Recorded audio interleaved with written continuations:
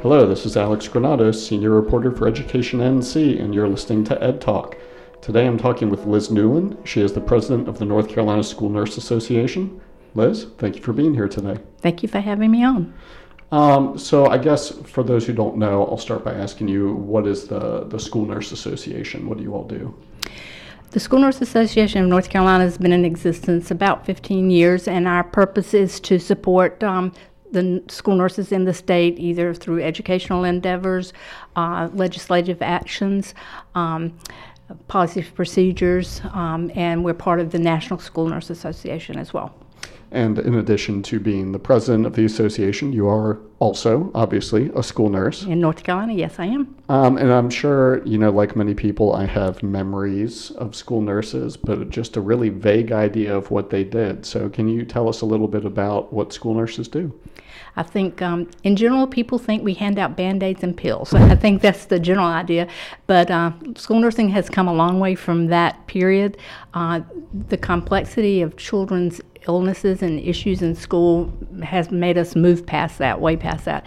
And it's also moved past that because of the limited number of school nurses. We actually have to delegate Band-Aids and medicines to non-medical people through an intensive training program so that we can take care of the more intensive kids that we have.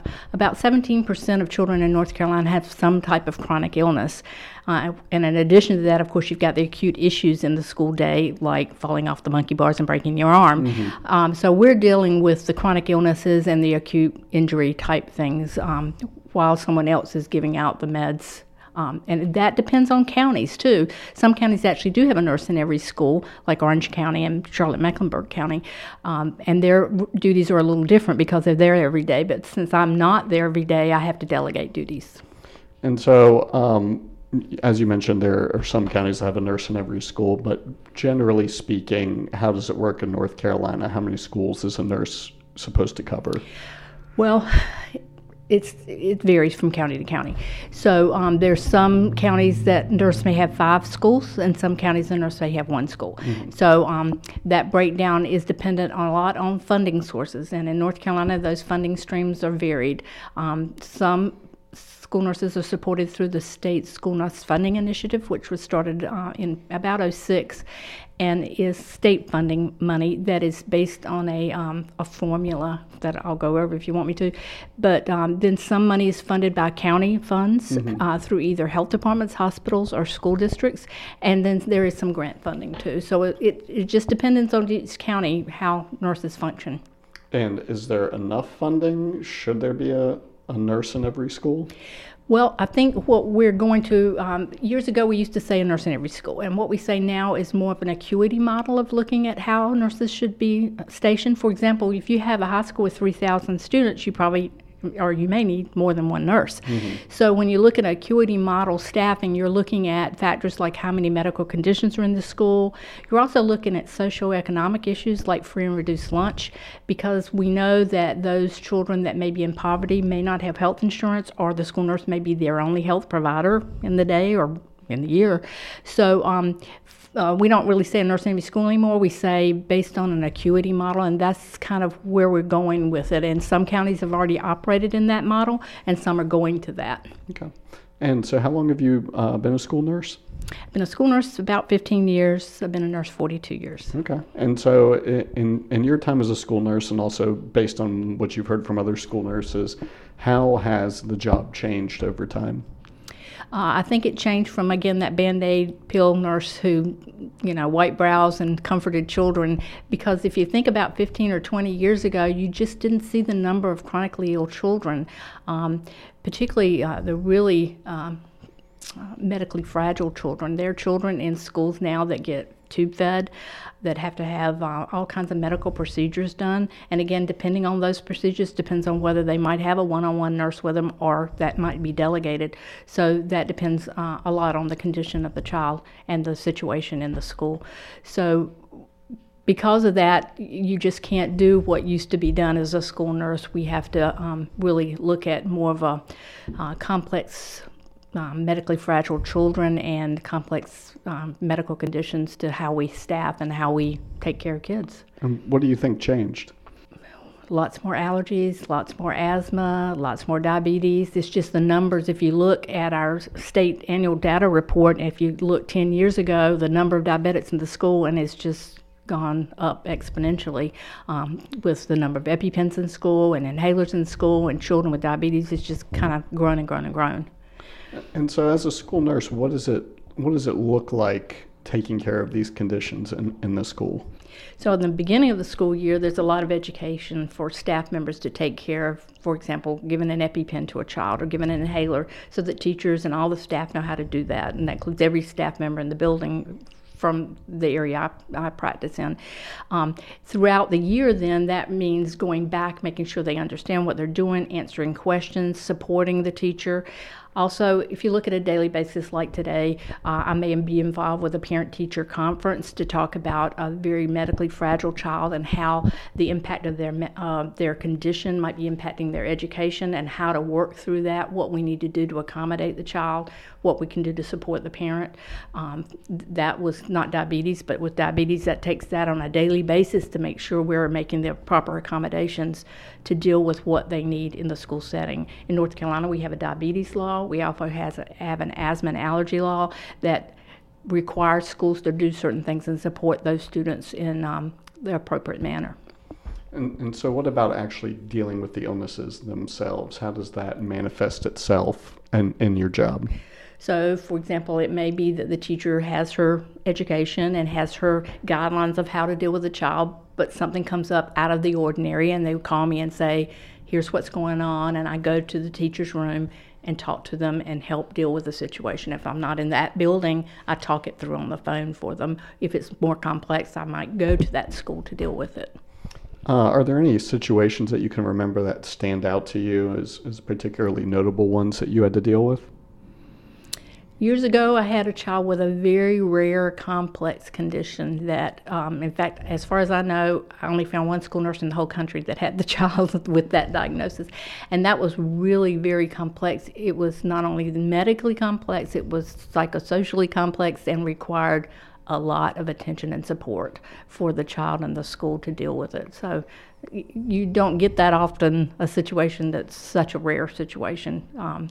But that was pretty rare. And how did you approach it? You mentioned you only found one other nurse in the nation who dealt with it, so obviously you went looking to do some research. Right. We actually, through our National School Nurse Association, have a chat room, and we can ask, do you have any students with this condition? And I happen to have one nurse that responded back that they did, and we could chat about how they dealt with certain situations with that particular illness.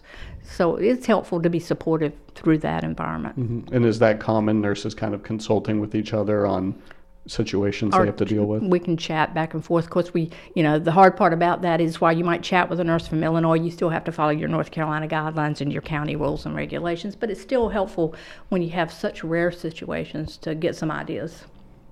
And so what is the importance of the nurse in modern education? I feel like it's a job that's in the schools not talked about as much. Why is it so valuable? Well, I think you're the only health professional in the building, and everybody else in the building's focus is education, which is rightly what they should be. But there's so many medical conditions that impact education. We're there to interpret that. For example, suppose you have a kid with leukemia on chemotherapy. Those medicines have cognitive effects. So helping that teacher understand that not only is there cognitive effects to the drugs, but he may not be sleeping well, or there's a whole realm of what might be happening to this child educationally, and you're the interpreter. That's one example. Another might be, we read a lot about concussions, children with concussions and the cognitive effects, and helping provide the accommodations they need so they can recover and get back to their normal. But that takes a lot of work with the teachers to help provide those accommodations, both at an elementary level, certainly at a high school level. And so you mentioned that you have been a nurse for a long time and a school nurse for about 15 years. How did you come into the field of school nursing?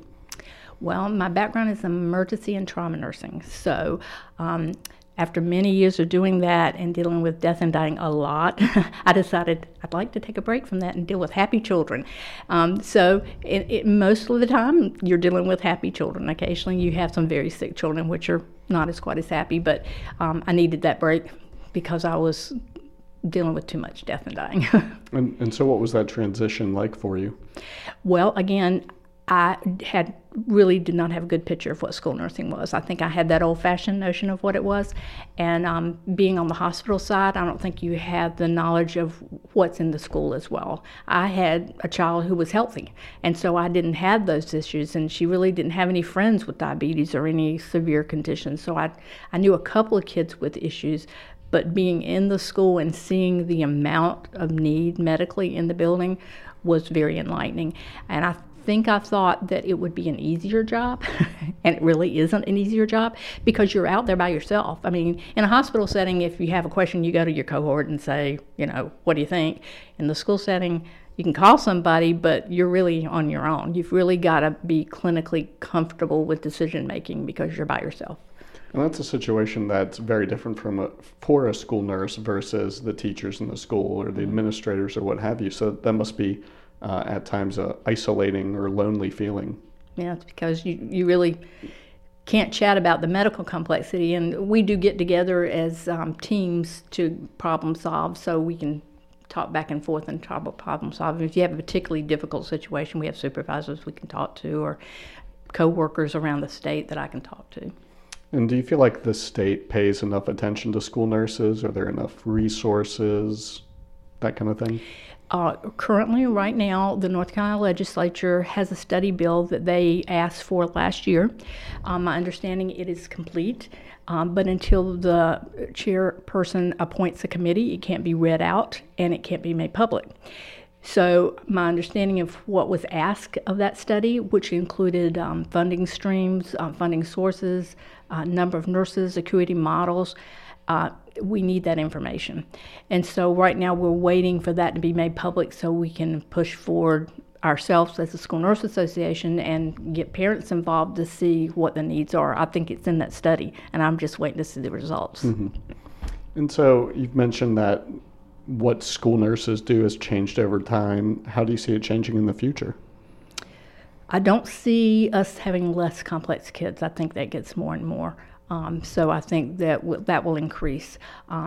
Depending on the counties you're in, the population is not growing as much as, say, Charlotte-Mecklenburg, Wake County, Guilford County. Some of the counties, the numbers are just growing so much. They're building so many schools, keeping up with enough school nurses. The salary is not the same as a hospital nurse, so there's not the enticement. The enticement used to be no weekends, no nights, and you can work your child's hours, so that's still an enticement for getting nurses, but the salary is significantly less. And what do you wish people knew about school nurses that you think they don't? That as the only health professional, we're the liaison to the educator to help provide medical accommodations their child needs in the school. And for those parents who don't have a child with medical needs, it helps them as well, because if I help provide the accommodations, that child in their child's classroom is going to have better care and not be as time consuming for the teacher. Well, Liz, thank you so much for talking with me. Thank you for having me. I've been talking with Liz Newlin. She is the president of the North Carolina School Nurse Association, and I'm Alex Granados, senior reporter for Education NC, and you've been listening to Ed Talk. Thanks for listening.